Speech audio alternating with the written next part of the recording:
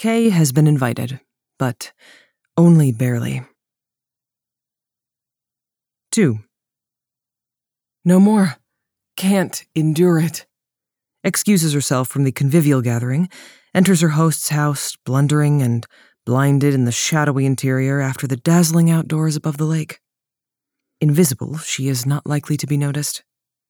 Near inaudible when she, rarely, hesitantly, speaks, she is not likely to be missed amid the bright chatter like flashing scimitars. In search of a bathroom, most plausibly, a wounded heart requires privacy. Of course, she might have simply asked the professor's wife where the bathroom is, but too shy, sulky shy, damned if she will interrupt a conversation, draw attention to herself. Also, could not possibly have asked Professor M, with whom she has not exchanged a single word beyond hello since arriving at the gathering a little more than an hour ago. Just not possible to utter the vulgar word bathroom to Professor M, to whom words are so important. And so, inside the unfamiliar house, stumbling like one with a prosthetic leg, blinking in the shadowy interior like a nocturnal creature.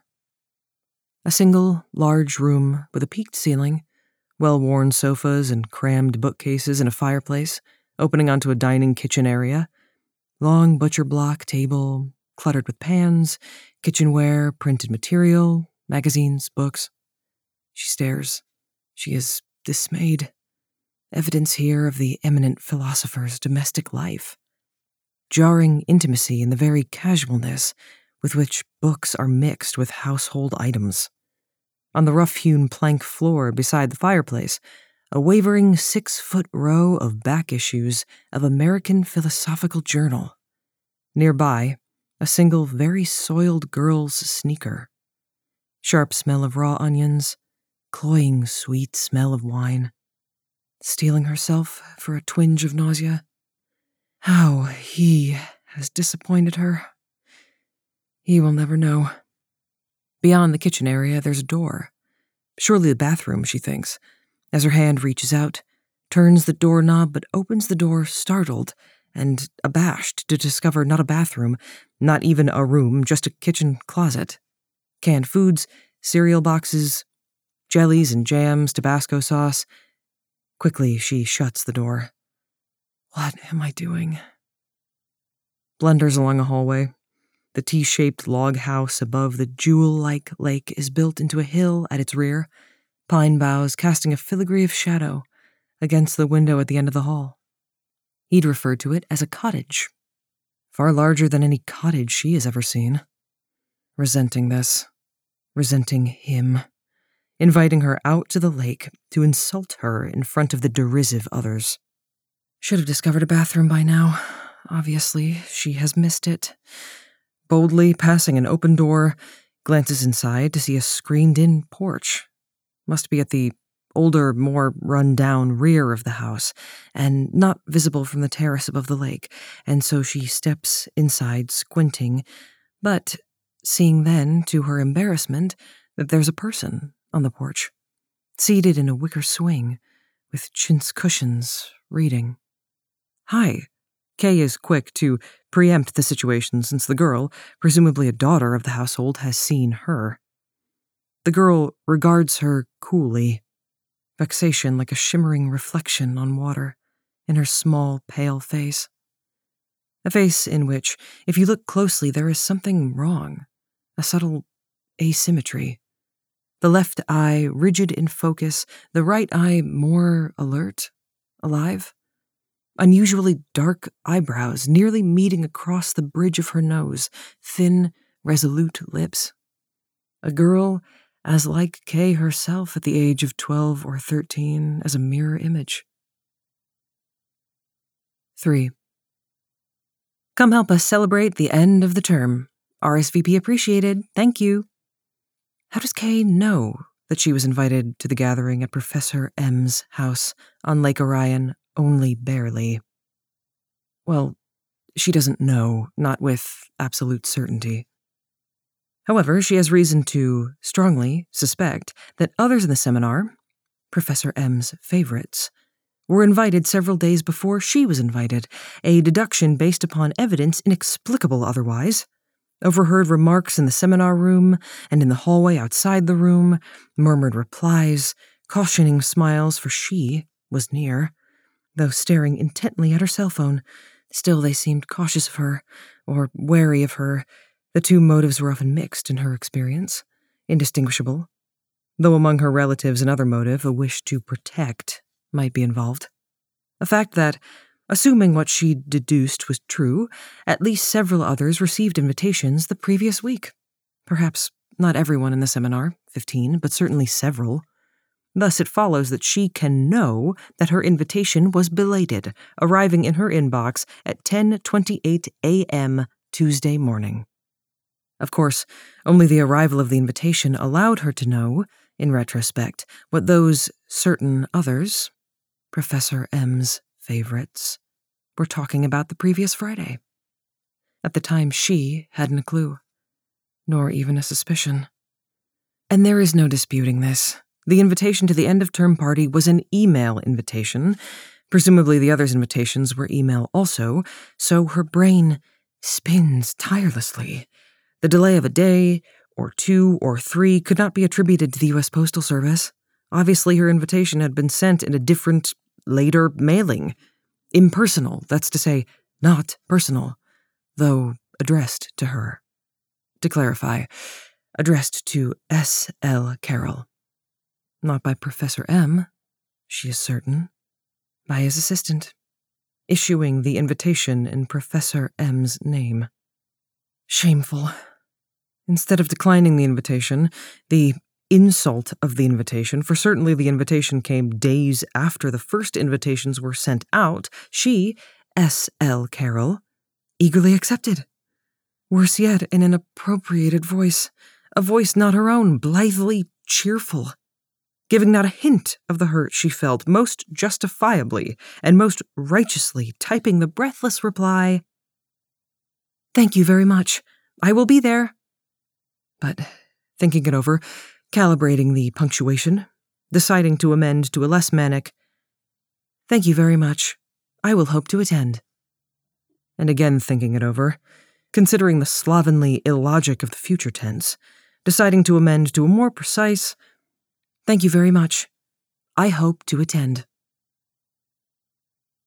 4. For always, Kay gives in. For rarely, Kay will hold out. As Professor M's clearly precocious daughter does not give in, just because a stranger is smiling inanely at her, as instinctively perhaps, the daughter resists the urge of firing neurons in her brain triggered by the other's smile to smile. She has thought she'd mastered such resistances. The ill-advised journey to Lake Orion has unsettled her defenses. 7 miles from the university, meaning that those without vehicles, like Kay, will have to beg rides with someone with a vehicle. A forced mingling, conviviality, with Kay's rivals, with those who, if they could, would tear out her throat with their teeth. Where of necessity Kay is out of place. Where she alone is out of place. It is always thus. Once out of place, one can never be in place. For once out, the concatenation is broken. A corollary. Those in have no idea that they are in, for they have no idea of out. Only those out have an idea. For out sharpens the brain like a razor-sharp scimitar, while in is a browsing, meek-necked creature in a herd, in a pen oblivious. 5. Oh, that's it. Seeing on the girl's left leg, not visible from the doorway, an aluminum brace. Noting that the left leg is considerably thinner than the right leg, which appears to be normal, though slender. And how the asymmetry of the girl's face is mirrored in the thin, slight body, so careful in its movements, reserving its strength, Kay sees now, as the face reserves its expressions, feeling an immediate kinship with the girl, Like me. Like me. No brace on Kay's leg, but an invisible brace, enveloping her body. She has been trapped inside the brace. She has grown stunted inside the brace. Not sympathy for Professor M's daughter, sympathy for herself. If you tell me your name, I'll tell you mine. In her soul, Kay is no more than 12, 13. All the rest is subterfuge. Startled, the girl laughs. Her eyes are veiled, reluctant, but seeing that Kay is waiting expectantly, she says, with a shrug, Hertha? Hertha? That's a beautiful name. Vehemently, the girl shakes her head. It is not. I hate it. But it's unusual. Hertha. I've never met a Hertha before. Of course you haven't. No one has. Are you named for someone in your family? Yes, a great-grandmother on my mother's side, or great-great-grandmother. The claim is Tuscarora blood. Smiling, seeing that she has made her visitor smile. Relenting a little, not so annoyed now at the intrusion, but wanting Kay to understand that she is not impressed with her own ancestry or with the pretensions of her mother, only just embarrassed. So, what is your name? Out of nowhere, a feather blown on the wind, inspired by the Native American reference. Kestrel? Kestrel? The girl repeats the name doubtfully. Isn't that some kind of bird? Hawk? Meaning to be exact, even pedantic, Kay explains that kestrel is just some syllables in English meant to identify a certain species of predator bird. But Kestrel is also a surname. Her father's family name. The girl's lips twitch in a smile. She suspects that she is being teased. But what is your first name? Kestrel. Oh, that's silly. You are Kestrel? No, just Kestrel, Hertha. There is just one of me. They laugh together. Gaiety leaps between them like an electric current. By which time Kay has stepped onto the screened-in porch. Uninvited, but not invited either. 6. Game theory is a paradigm of life, unless life is a paradigm of game theory. In game theory, a zero-sum game is one in which there is a winner and there is a loser, and the spoils go to the winner and nothing to the loser. And the sum of the benefit, wealth, gained by the transaction is 0. Rawest of economics, Darwinian natural selection. The weak fall by the wayside, the strong roll their carts over the bones of the dead. Take no prisoners, no negotiations. A Hobbesian universe. Tyranny of might makes right. Vulgar American soul. Winner take all. Of course, there is the possibility of the non-zero-sum game. In theory, all knowledge posits a non-zero-sum situation. For one person to acquire knowledge does not subtract from another's acquisition of knowledge. For one person to acquire an appreciation of culture does not subtract from another's acquisition.